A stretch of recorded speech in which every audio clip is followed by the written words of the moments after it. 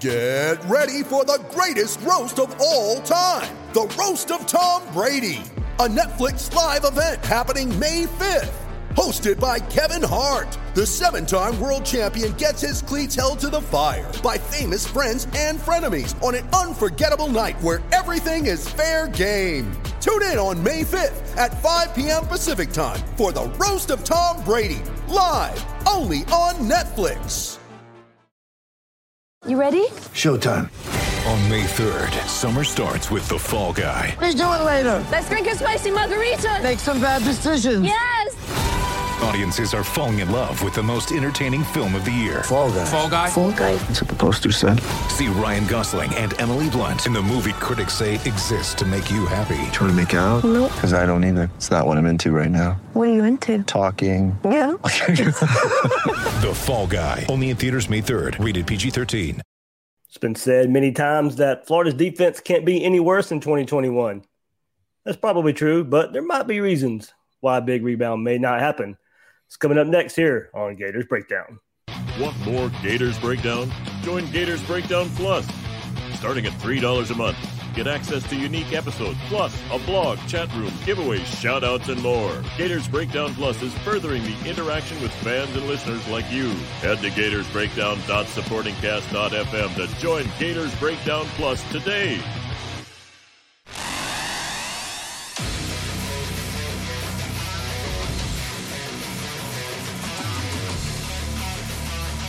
Gators Breakdown, because there's never a dull moment in Gator Nation. The Gators Breakdown podcast is ready to go. I'm your host, David Waters, and you can find me on Twitter at GatorDave_SEC.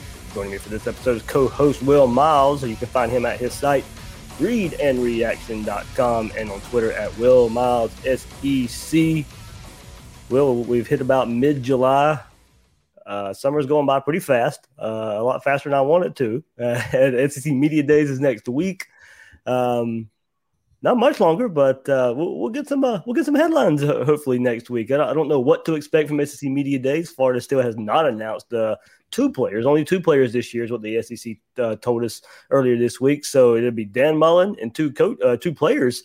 We don't know what two players yet, Will, but get a little bit of taste of Oh, never mind. I won't say we'll get a taste of football. It like Spurrier said, it's basically the kickoff of talking season. Yeah, but I mean, it'll at least be like something new, right? Like you think about the Oklahoma game, and then signing day, and then sort of an early spring practice, and it's been a little bit of a dead period here for Florida. We haven't had a ton of commits over the span, other than when you were on vacation. We haven't had all that many commits, and then you factor in the fact that there's been zero offseason noise. Right. Yep. There hasn't been anybody pulled over with an assault rifle in the back of their car. We haven't heard any stories of people getting attacked by frying pans. There hasn't been any of that stuff. And usually there's like one a week, right? Dogs. Yeah, I mean, there hadn't been any of that crazy stuff that normally goes on during the off season. Now, I'm crossing my fingers and my toes because everybody's going to blame me when this happens in the next 2 weeks when there's all sorts of crazy stuff that goes on. But it'll be good to hear from some of the players to understand what their mindset is coming off of that Oklahoma loss last year, coming off of all the guys that they've lost, right? It's a new set of leaders that are going to need to step up on this team, and it'll be interesting to see who goes to SEC Media Days and what they have to say about, some of the negativity around the defensive coordinator, which I'm sure we'll talk about tonight, as well as just sort of ending on 3 straight losses and the taste that left in their mouth. So I'm curious to see what the players are going to have to say and what Mullen's going to have to say when he gets up there at SEC Media Days. Yeah, I'm sure defense will be a hot topic in trying to rebound. That's what we'll get into here on this episode. And yeah, I mean, I'll be making the track to Birmingham Sunday. So Gators Breakdown next week will be SEC Media Day heavy. Probably starting on Monday and probably enough content to last all week. So expect a lot of content coming your way from Gators Breakdown from SEC Media Days definitely on Monday.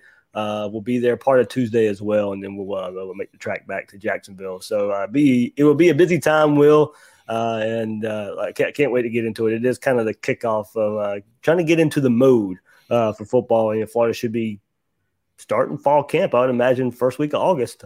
So not too far. Your Friday Night Lights is coming up. I would assume camp. We haven't got any dates yet there from Florida, but I would assume first week of August, Gators will be starting camp. So not too much longer before we have actual football. And I'm hoping there'll be some open practices at least this year.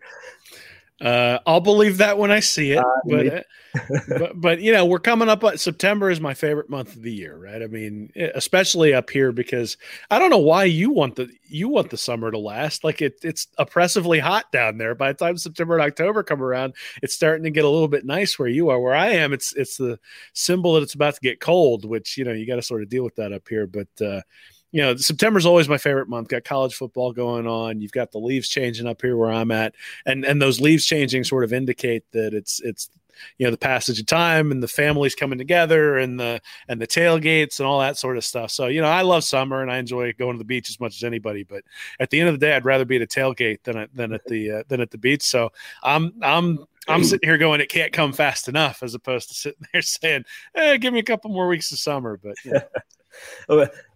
I want both at the same time. There we go. I'll put it away. So we really just need to retire, is what you're telling me. There you go. It's time to retire. Exactly. That's exactly what needs to happen.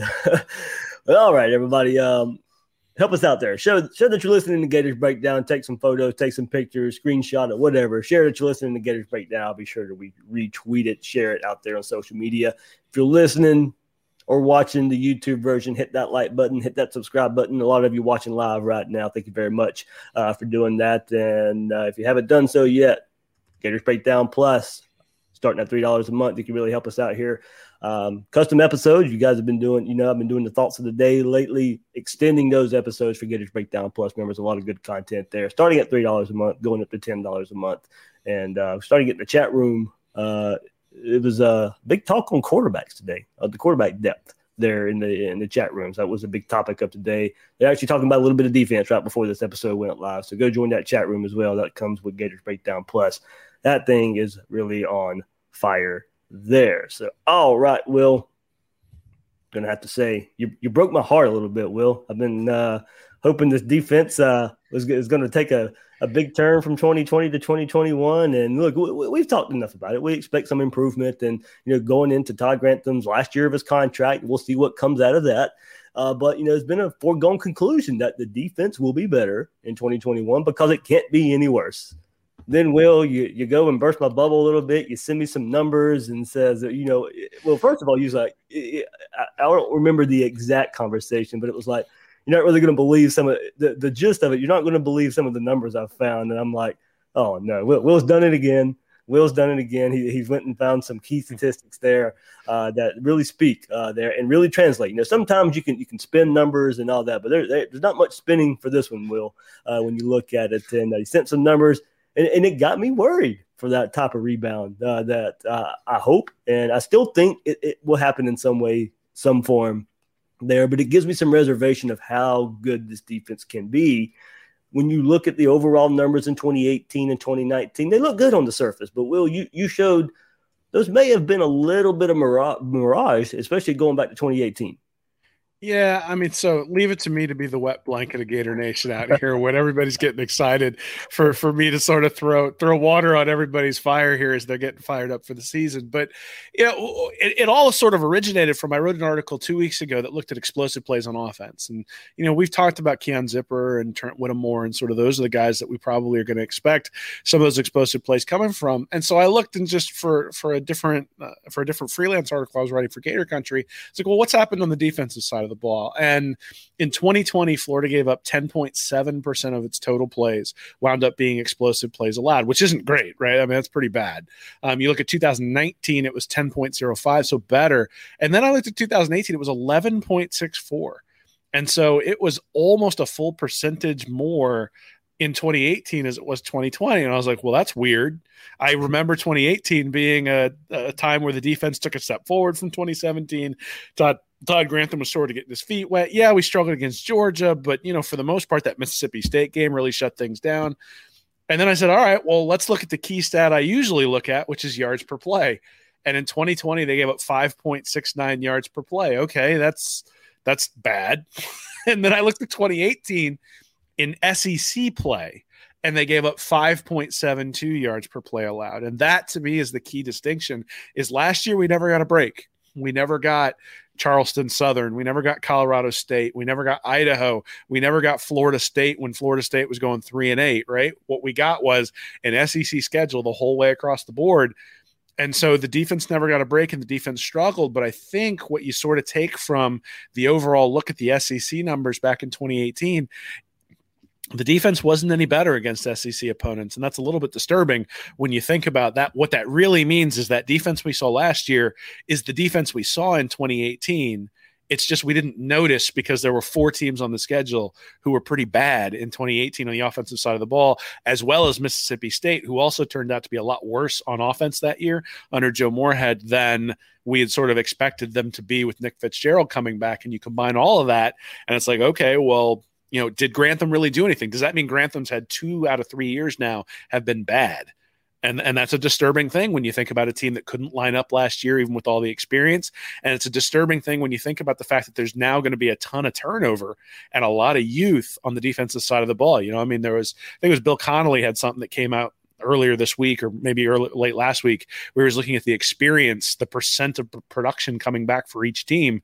And Florida was like 124th out of 127 teams or something like that in terms of total production coming back. So it's not just Tony, Pitts, Trask, and the offensive guys who are leaving. There's a bunch of guys on the defense who've left too. Now, some fans may say good riddance, right? That those guys who are leaving are guys that you sort of expect, or at least last year were not necessarily guys who stepped up, but you still have to have somebody to step in. And I look at 2018, I look at 2020, and it was kind of the same cast of characters, and you kind of got the same results. So it worries me a little bit. Obviously, you have the 2019 in between where the team was a little bit better, 5.1 yards per play that year, but still not great. And so the team has performed better in terms of a points per game total than maybe you would expect based on the yardage that they've allowed. And last year, that kind of caught up to them.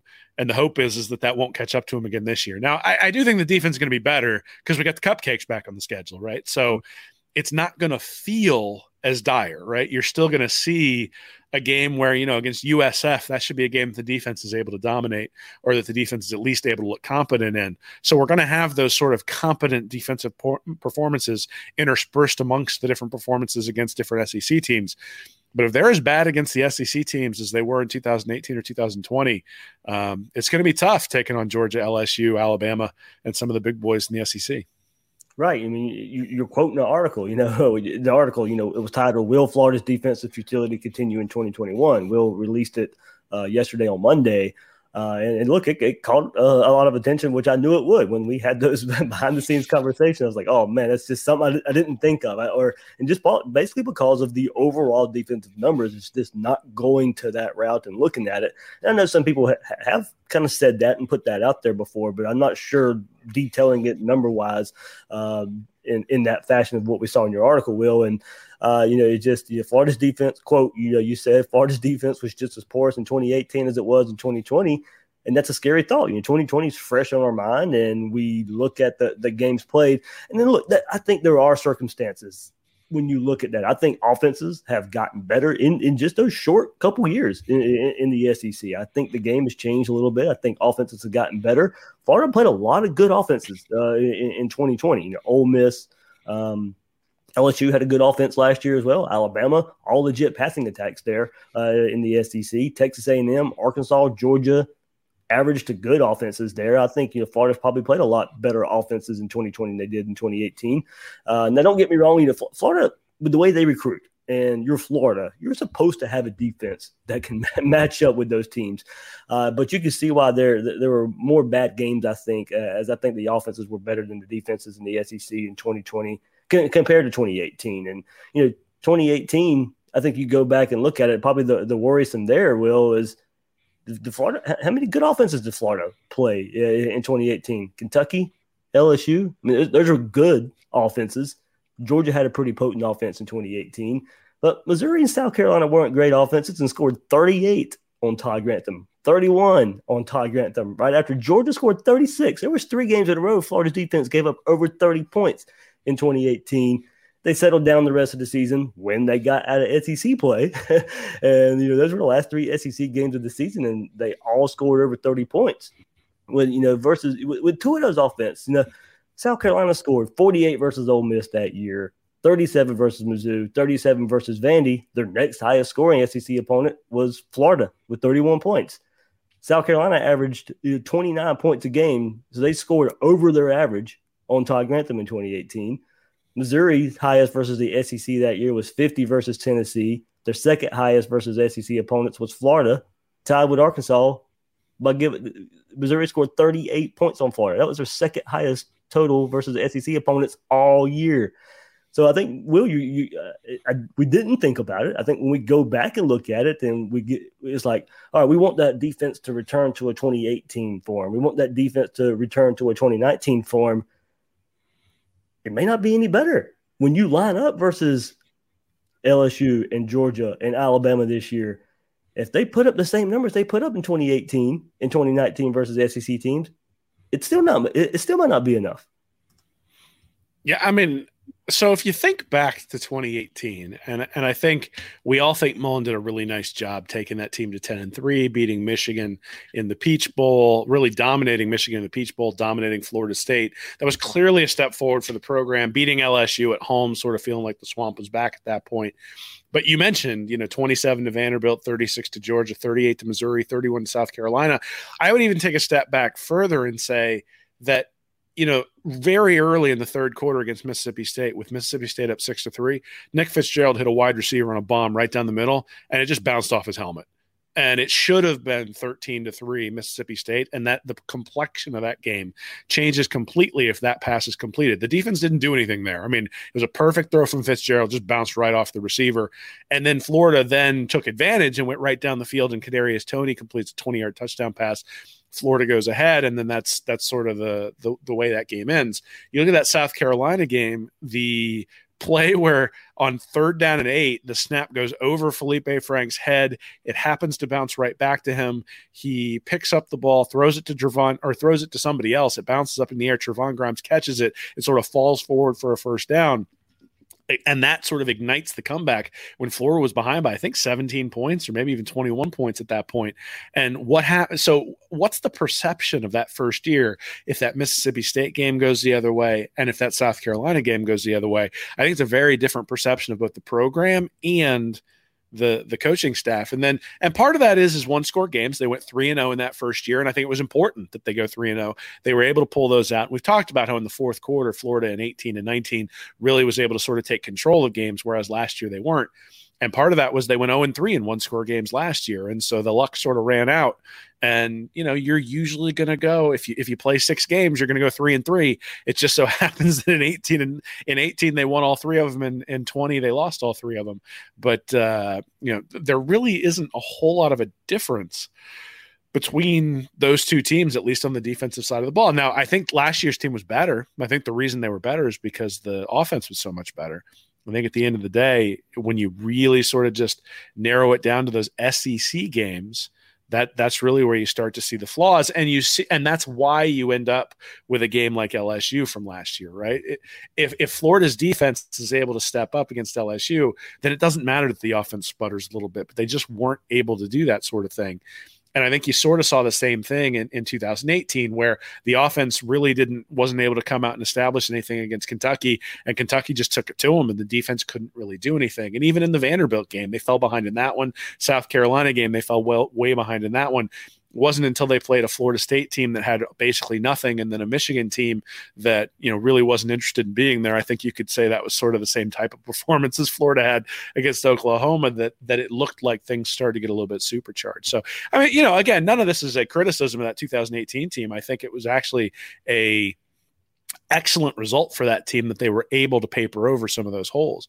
The problem is that you basically had the same players playing last year in 2020, and minus a couple of pass rushers. And at the end of the day, the defense just wasn't any better, right? Those guys didn't get any better. And so you look at it and say, okay, the guys, Donovan Steiner played a major role for Florida's defense at safety his sophomore year back in 2018. Did he improve from 2018 to 2020? Marco Wilson played a major role in, I guess it was more 2017 because in 2018 he got hurt. But now you look in 2020, did he get any better? Sean Davis spent an awful lot of time on the field there in 2018.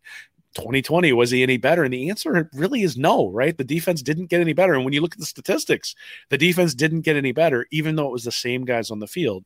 And yeah, you can say, okay, Kyrie Campbell was gone for a couple of games. You could say Adam Schuler, wasn't there on the defensive line, and Tadaro Slayton wasn't able to step up. You can say that, we didn't have Ja'Kai Polite rushing off the edge. All those things are true. But at the same time, if the only reason the defense was any good in 2019 is because Jonathan Grenard happened to just be a beast back there or, on the defensive line, well, that means you got to have that guy this year if your defense is going to be any better. And again, I think the rip on Grantham has always been that in the big games, he doesn't get pressure. And when he doesn't get pressure, his defenses get torn apart. And when you strip out the cupcakes, and all of the yards against SEC opponents is essentially equivalent from 18 to 20. I think what that sort of tells you is exactly that, right? It tells you that as you start playing higher level opponents and the offensive lines start to be able to block you, that you're able to then that offenses are able to take advantage of Grantham, his scheme, and his ability to coach up the players. Yeah, and you can go back to 2018 and give some excuse for maybe a lack of a high-level play. Just a brand-new system, you're coming in year one, you're trying to implement your system.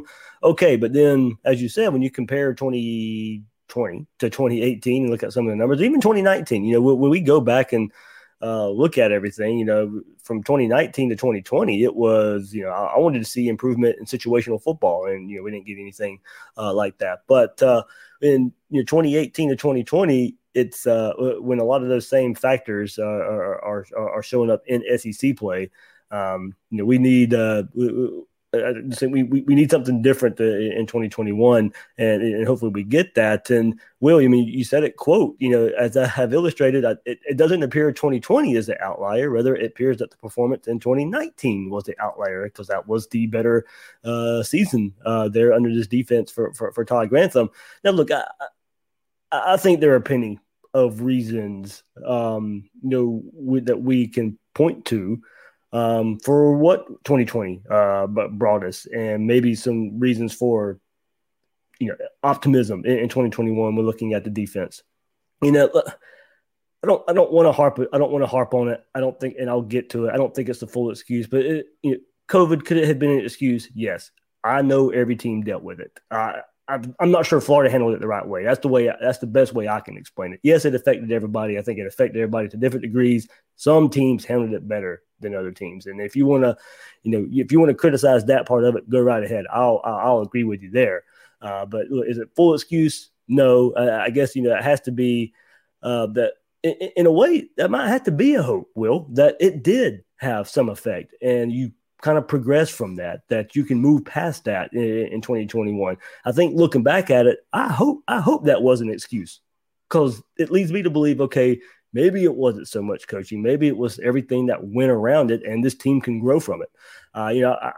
I went from thinking the 2020 defense could be special because of the recruited talent and supposed athleticism that these guys had. I thought some of the younger players would show up, but we didn't get that. I went from thinking, kind of going back to it, that it was just situational football that the Florida defense under Grantham needed to improve on before the realization hit that the defense would take a cliff dive in 2020. It's hard to be that bad, but I do think a combo of a harder schedule, mishandling COVID, team lacking physicality because of that. Maybe the 2020 defense was ready to step up. Maybe they were ready to be what I thought they could be, but it was handled the wrong way. I think it's a little part of it. I still can't get over the miscommunication issues, lack of adjustments throughout the year. That, to me, that's where the coaching probably comes into play a little bit more for me, because the lack of adjustments throughout the season, and almost the lack of adjustments through Todd Grantham's career. I'm not sure his defensive scheme and system is set up for today's college football's offenses. And I think 2021 is going to show me that. I'm not saying it is. I'm not saying it's not. I think 2021 is going to tell me if Todd Grantham can go through the adjustments, him and Dan Mullen can sit down and have a heart-to-heart. Hopefully they all saw the issues last season, make the necessary changes, because there need to be fixes. You can't just sit here and say, my system works. We're going to do it all over again, 2020. Just erase it. We're going to do everything that we've done before. No, things have to change. There's staff changes. We've gotten those. Maybe that helps there. There's talent. But what adjustments can Todd Grantham make to the defense itself? He's going to have to adjust. He's going to have to change some things. He cannot be Todd Grantham that we've known. I think 2020 showed us that. I think that defense was horrid, ugly, and I think the realization had to come that things had to change. Is he going to be stuck in his ways? His defense you pointed to it, Will. His defense has gotten abused by good quarterbacks, these wide open style of up-tempo offenses. It just hasn't set well with Todd Grantham's defense. He has to change something looking at all these stats that you've shown. On the surface, 2018 and 2019 weren't 2020. They look better on the surface, but where it counts in SEC play is where the difference has got to come and show that those years weren't a mirage, that we can take something from those overall defensive numbers and apply it to 2021. But things are going to have to change on multiple levels for the 2021 defense, Will, and to be a strength and to rebound. You're on mute, Will. Did it again. I don't know, man. Does a Tiger change his stripes? Like, people keep asking me what's wrong with Florida's recruiting, and I keep saying we have an administration that seems to be able to recruit to the, somewhere between 8th and 12th, and that's what we're going to get. And to expect anything more at this point is setting yourself up for disappointment. But to expect anything less is sort of setting yourself up, I guess, to be happy. But at the end of the day, exactly where the recruiting class is going to end up. And maybe they get an extra 5-star and it gets bumped up to like 7th. And maybe they don't get that extra 5-star and it drops down to 13th. But that's basically where they're going to be. I think if you look back at Todd Grantham's history at Georgia, at Louisville, at Mississippi State, and now at Florida, I did something a while back, I think back in January after the season, where I basically looked at points per game, yards per play, yards per rush, yards per attempt, passer rating, turnovers, and it was all pre-Grantham and then during Grantham's tenure at each of the programs he's been at. And it's basically the exact same as any other defensive coordinator that you bring in there, right? And so is he going to be able to change? Does he have the capability of changing? I mean, one of the things that made Steve Spurrier so great is that he sort of had some intuition about what to call at the right time, and he knew what the defense was trying to do, and then he was able to exploit it. I think Dan Mullen has a lot of that on the offensive side of the ball as well. Doesn't feel like Grantham has that feel, right? And it certainly didn't feel like last year that he did a real good job of teaching the players what to do. Particularly, you look at that LSU game and the double blitz that even, my wife looked at and said, that seems like a poor design in terms of what the defense should be doing. Now, obviously, I don't think I don't think that was the design. I think the players screwed it up. At the same time, that eventually ends up back on the coach. I think the big thing is if you look at 2019 and say, what happened? I think why was that defense better? I think you look directly at Jonathan Grenard. I think Grenard had the ability to get pressure against better teams. And if you look back at Jabari Zuniga and Ja'Kai Polite down in 2018, I'm not sure. I'd have to go back and look. I know Zuniga got a bunch of sacks against LSU, but I'm not sure whether they were piling up sacks against Charleston Southern or those sorts of things, or whether it was more, whether it was actually against elite teams. Last year, they didn't have anybody, I think, with more than like 4 or 5 sacks overall the entire year. So there was nobody who could get into the backfield. And so the minute that the pressure dissipated, the scheme seems to be able to be something that can be exploited by a quarterback who knows where to go with the ball when he's not pressured and can get it out accurately. And particularly last year, it felt like there wasn't a whole lot of aggression from the corners. But one of the reasons you lay back if you're a corner is you expect to get pressure, and they weren't able to get pressure last year. So, I mean, that's really what I think it boils down to in 2021 is if this defense is going to improve and improve significantly, it's going to have to start with the defensive line. It's going to have to start with getting pressure. It's going to have to start with a guy like Gervon Dexter really starting to make the quarterback sweat by coming straight up the middle. Now, can he?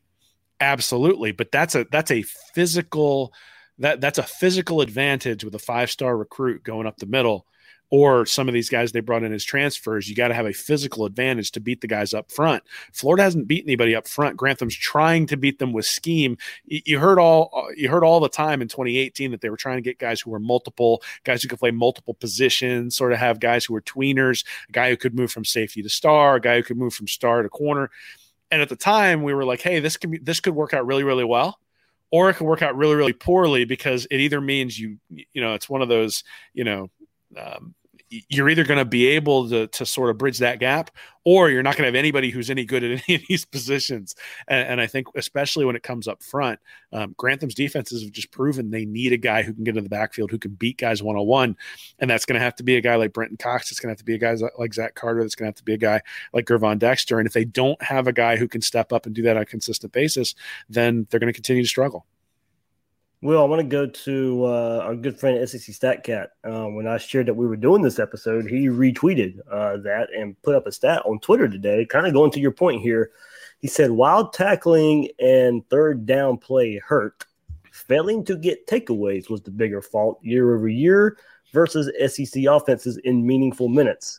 Went from 3rd to 13th in the SEC in turnover rate despite maintaining a havoc plus improving pressure sack rate. So, they were getting pressure, and the coaches love that havoc rating, and analysts love that havoc rating. Florida still was near top in the SEC in getting sacks and creating pressure, but for whatever reason, it did not translate to turnovers. And what was it? Gervon Dexter, I think, in game 1 had an interception versus Ole Miss and was the only player for 3 or 4 games, I think, who had an interception for Florida. A defensive lineman playing his first ball game had the only interception for a quarter of the season. And so Florida was struggling in the turnover department too. And turnovers was something I know you brought up in your article as well, and how that maybe translates to a little bit of luck, for one score games and turnovers there. So I think, we're going to have to see multiple things improve on this defense to rebound and be what we want them to be in 2021, the sack and the havoc, it's been there. And that's always been a staple of a Todd Grantham defense. Pretty much no matter how bad they've been, they're going to create some sort of pressure. Now, is it enough? And that's why I've always went to 2020 had to be better situational football. You needed the sacks versus Georgia. You needed the sacks versus LSU. You needed the sacks versus the better offenses that you were going to play in 2020. That's going to have to show up again in 2021 in SEC play. That's what we've got to look for. But coming out of that pressure, Will, going back to your article and going back to SEC StatCat here, turnovers are going to have to come from it. Yeah, so they had 0.8 interceptions per game in 2020 versus 1 in 2018. So it was actually closer than we imagined, especially when you consider the drought you just mentioned. The 2020 team forced 1 fumble per game compared to 1.1 in 2018. So from the standpoint of opportunities for turnovers, they were pretty close. But the 2020 team only recovered 48% of the fumbles compared to 63% for a recovery rate in 2018. So what that says is that the 2018 defense got a little bit lucky, right? That the 2018 defense got lucky. Typically, fumbles get recovered at a 50-50 clip. Florida was able to get a few more turnovers, and because they were able to get a few more turnovers, they didn't give up as many points, even though the yardage they were giving up in SEC play was essentially equivalent to what we were seeing in 2020. Now, the other thing is that, at Chris Lake 808 tweeted both of us afterwards and said 4th down conversions killed UF last year. You and I talked about this earlier in the year. We'd started calling him 4th and Grantham. So, they were 9 out of 23, so 36% in 2018. They gave up 15 for 23, so 65% in 2020, and then 3 of 10, so 30% in 2019. And when you look at 3rd and 4th down, they were 37% in 2018, 36% in 2019, 44% in 2020. And so, they were giving up a bunch of conversions. They were giving up a bunch of yards. They weren't getting the same number of turnovers. And so it felt like the defense could never get off the field because the defense couldn't ever get off the field.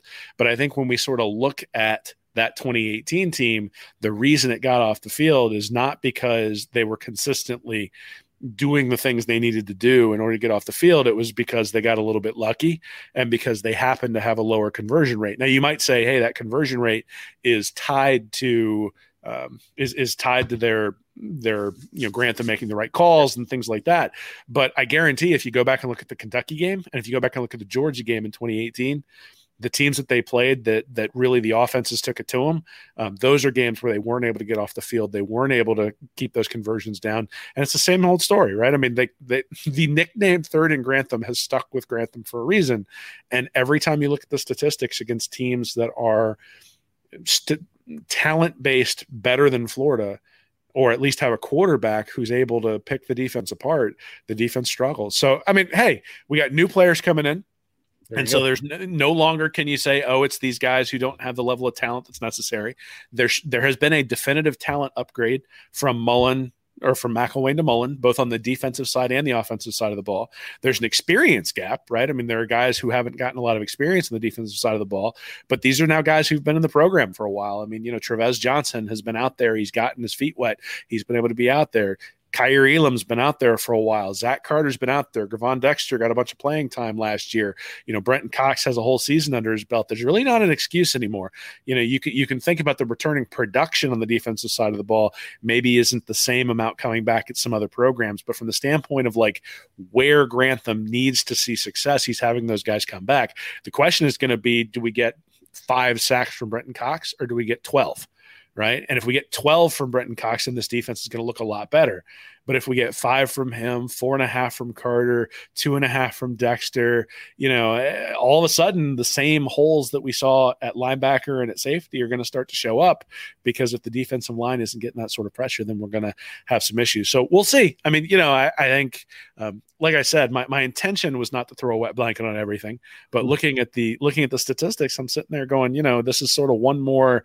I think Dan Mullen made the decision to bring back Grantham based on thinking that the improvement from 2017 to 2018 and 2018 to 2019 was offset, and that 2020 was the outlier. And like you said, the crux of the article is that I'm not sure 2020 was the outlier, which means that, I don't know that it's not going to be some long year where we don't get a respite and where we feel like the defense is constantly getting torched. But I think the worry that I have is in week 3, we play a pretty good team. And then in October in Jacksonville, we play a pretty good team. And are those teams going to be able to take advantage of some of these things that are just consistent with Grantham's defenses? I don't think he's going to change. I think the question is going to be, does Florida have the talent level to be able to execute his scheme in a way that it's able to neutralize the opposing offenses? And thus far, they have not been able to show that they can do that against elite offenses in the SEC, right? I mean, Georgia last year, they got to play Stetson Bennett. But when they played Joe Burrow, there wasn't any stopping him in 2019 when he was playing well, and that's sort of been the story. Yeah, well, I mean, I think plenty of reasons to point to that you can feel better about the defense. I think it starts up front, as it always does, and a lot more guys up there playing in their natural positions. You got 2 defensive tackles that will give Gervin Dexter a break. He doesn't have to be on the field a whole lot. We've talked about that. Zach Carter playing at edge a bit more, not have to be forced inside. Cox not having to play so much defensive end, can stand up in that buck outside linebacker position. A lot more guys up front playing in their natural positions. I mean, things to look forward to. And that's why I think, going back to your point, Will, and bringing it up, I know Florida lost some quote-unquote production on the defensive side of the ball. But going to your point, just like last year, I still think there's enough pieces on the defense to kind of point to and maybe who we're going to point the finger at. Is it talent? Is it coaching?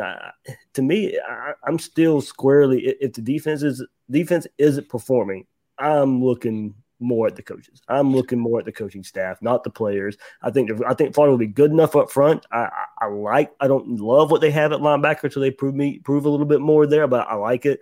I think up front, I think there's a potential to love that. I like their depth. I like the defensive tackle potential. I mean, potential is a dangerous word, and that's kind of where we're going here. If you're expecting 2021 on the defensive side of the ball to be better, right now it's based on potential, and that can be scary. But I do like the potential up front. I like the potential for talent in the secondary. I think there's a lot of talent in the secondary besides Kyer Elam. We got to see that step up on a more consistent basis. It starts up front, and I really think the front can make the 7 guys behind them look a little bit better, Will.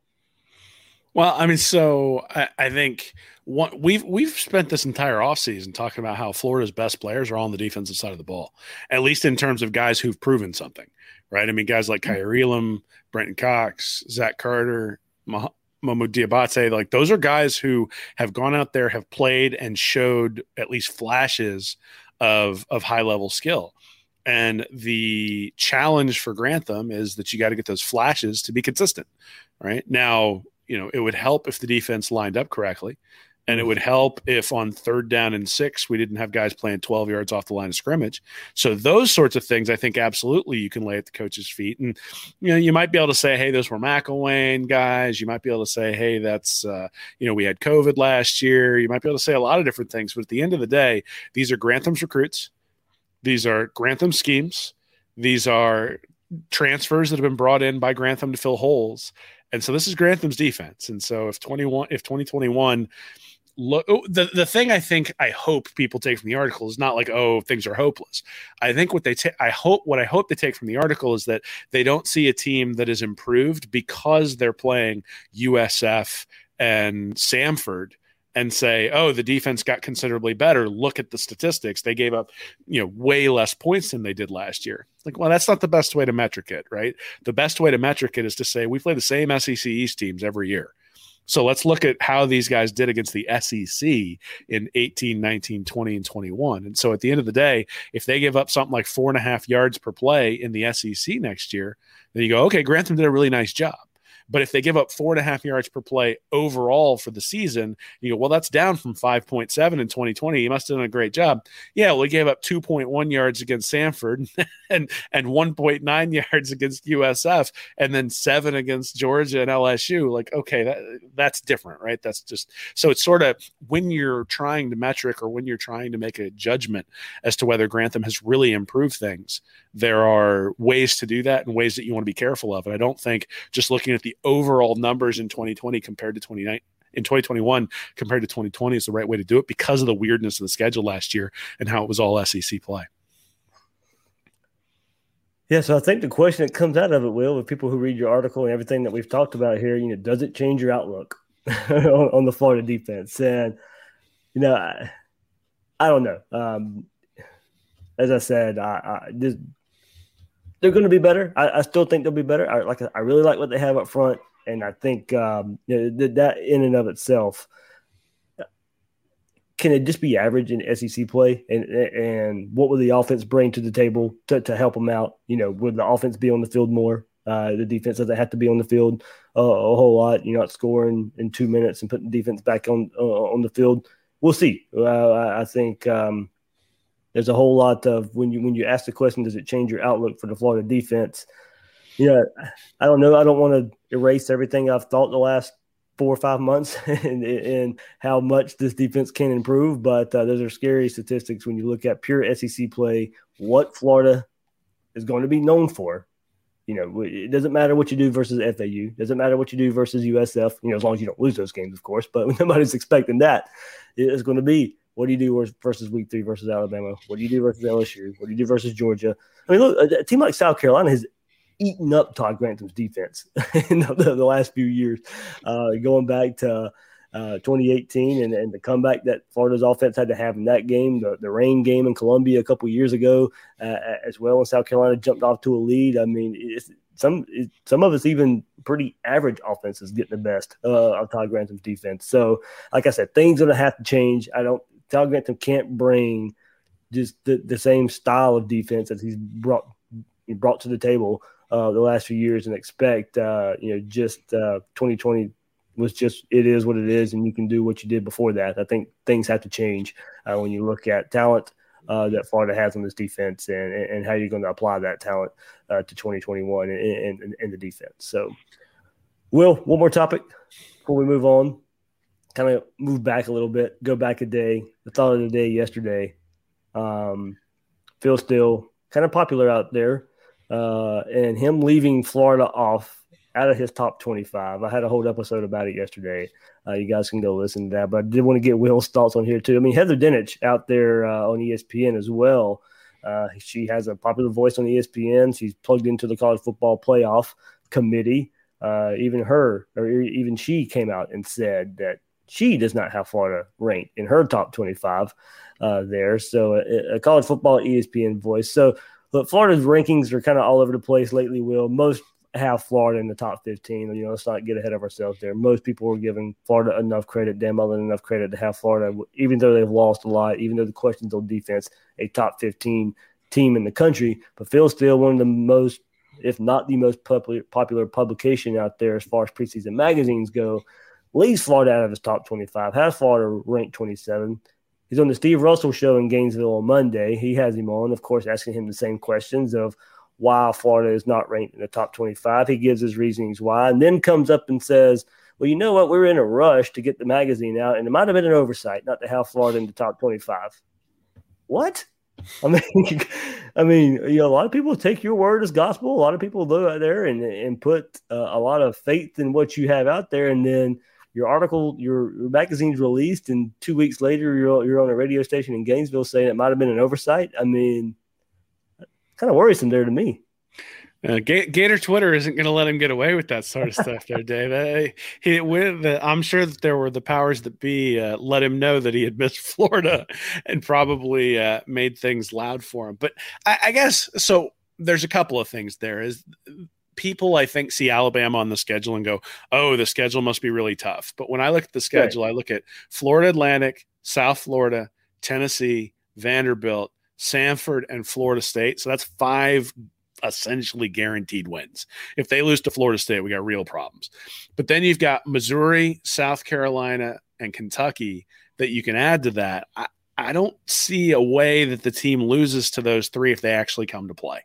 So you got 8 games where you've already won. If this team goes 8-4, they're going to be on the bottom half of the top 25. And then you got Alabama, LSU, and Georgia as the 3 that are left there. And so, I think at the end of the day, obviously that's where things are going to hinge, but I don't see a way that this is one of those seasons where the floor is pretty high. Because we're not losing to Samford, dude. like there's bye weeks built in before you have to go because you're playing Samford, before you have to go at Missouri. You've got Alabama and then Tennessee at home the next week after Alabama. So even if you have to lick your wounds, at least you don't have to go on the road to Knoxville this year. Going at Kentucky, but Kentucky has lost an awful lot over the last couple of years and probably isn't going to be. I think they'll be tough, but I don't think they'll necessarily be all that skilled. LSU coming off a year last year, with all the Title IX stuff that's swirling, are they going to be able to take a step forward, or was that Burrow year just a flash in the pan? And is Orgeron going to be able to get things back together? Georgia, by the time you get there, we're going to know whether JT Daniels is for real or not. And then you got South Carolina, who's breaking in Shane Beamer in his first year. And granted, that's a road game, but still, that's a game Florida should win. So, the only games that Florida, I think, is going to be an underdog in is Georgia and Alabama. And I think maybe the LSU will be a pick 'em. And if that's the case, that game's late enough in the season where you'll know enough about LSU. And if LSU is what they were last year, Florida's what we think they can be, I think you're right. You're saying if LSU is what they are last year, no, don't get me wrong. Of course, Florida ended up losing that game, but still, if LSU is what they are close to what they were last year, Florida's close to what they were last year, maybe just a step back. You can still see that game, Florida being favored in that game. So to your point, probably 2 games for sure, underdogs right now. But even if they lose those 3, if they lose to Alabama, LSU, and Georgia, they're still 9-3. Mm-hmm.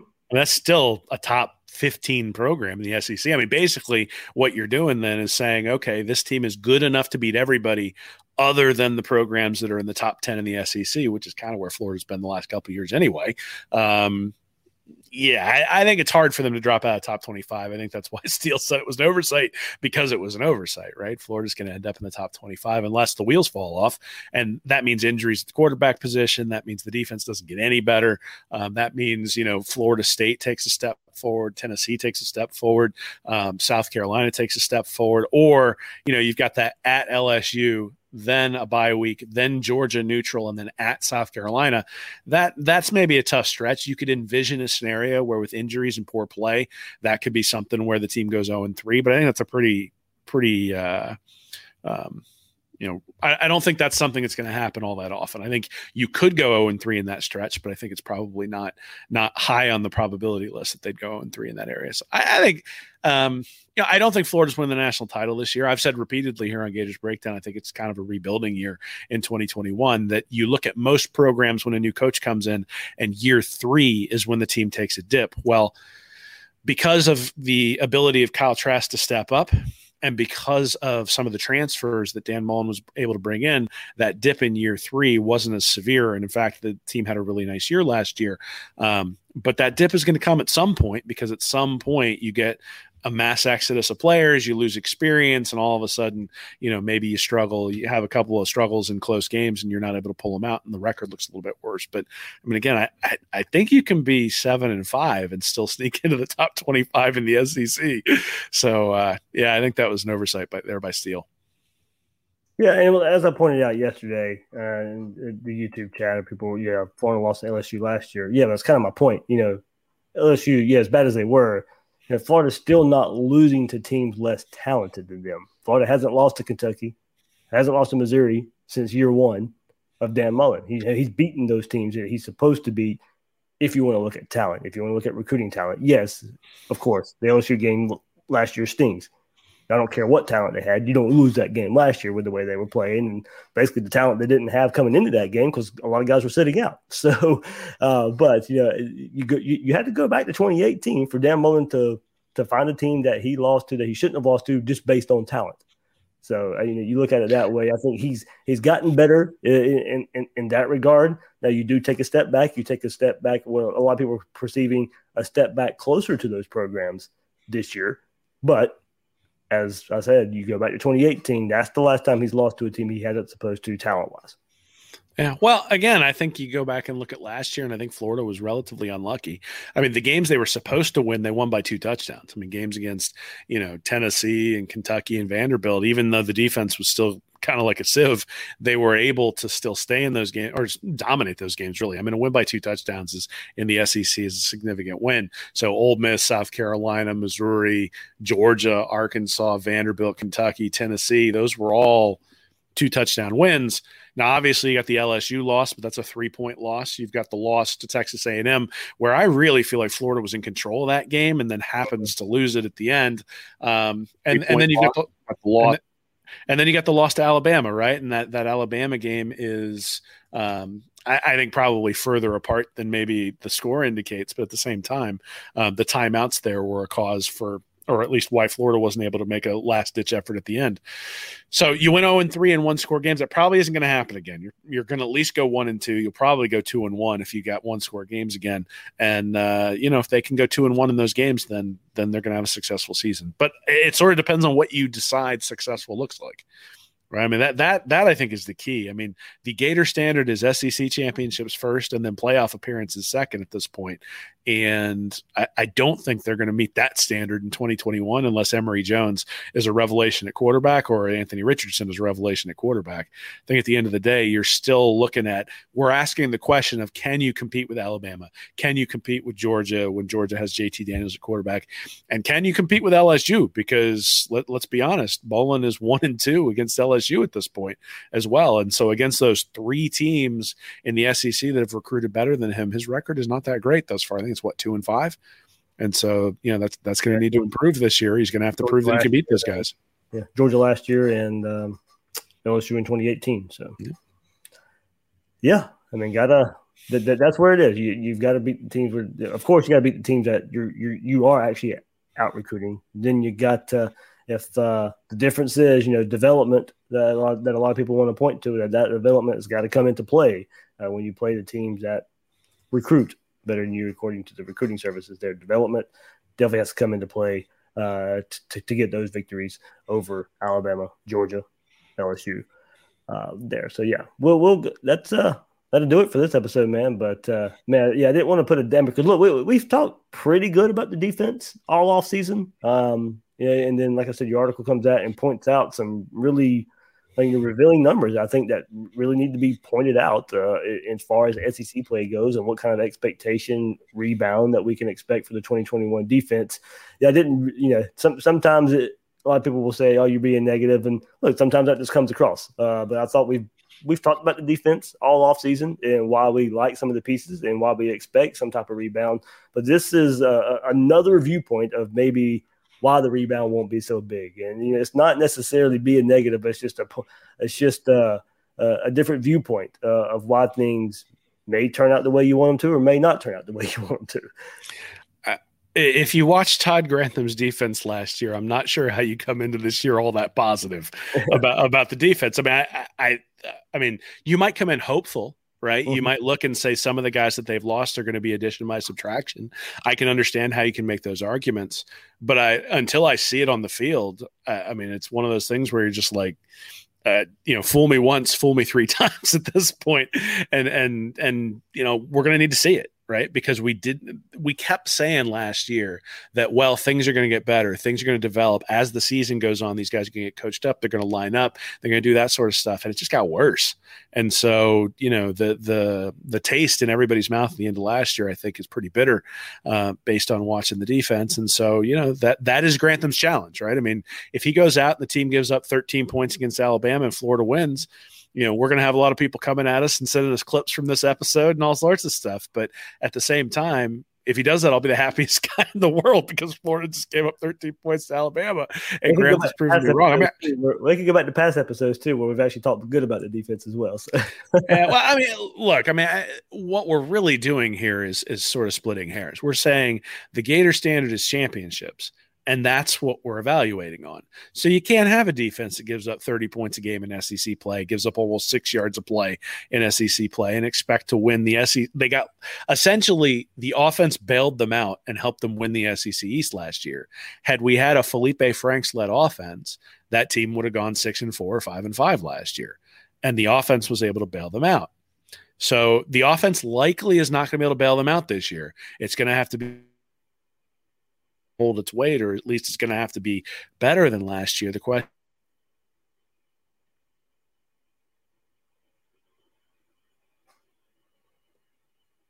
No, Will, I think I lost you, man. Well, we're right here at the end of the episode anyway. Will has. Oh, there you are. I don't know where I lost. Hey, I'm back. There we go. Yeah, I lost you about 30 seconds ago. Well, everybody didn't want to hear me talk about the defense anymore anyway. So. All right. We'll clear it there with this episode. But, Will, yeah, good work, man, on that. Hopefully we revealed some stuff. And, it'll probably if we go back and the defense is great, you can go back and laud Todd Grantham for a huge rebound and a huge turnaround just because of these numbers that we've showed there. And or go back and look at some of the players we talked about and maybe why we can expect some kind of rebound there. Will, what you guys got coming up there at Read and Reaction YouTube channel and on the site there in article form? Yeah, so we had a new stand-up at Holler went up yesterday. So we're talking. Actually, Nick is starting to get into soccer. So we compared the English soccer team for the Euro League to Georgia, and how there were poor coaching solutions or poor coaching situations, as well as poor play on the field once they finally got to the big game. So that was kind of fun to take soccer and compare it to Georgia, take a few shots. And then Nick's Charlie Pell series is going to restart later this week. So that'll be going up there pretty soon. And then obviously the article you already mentioned. All right. You can go to readreaction.com, find Will's work there. You can follow him on Twitter at WillMilesSEC. That'll do it for this episode of Gators Breakdown. I'm your host, David Waters. You can find me on Twitter at GatorDave_SEC. Guys and girls out there, thanks for listening to this episode of Gators Breakdown.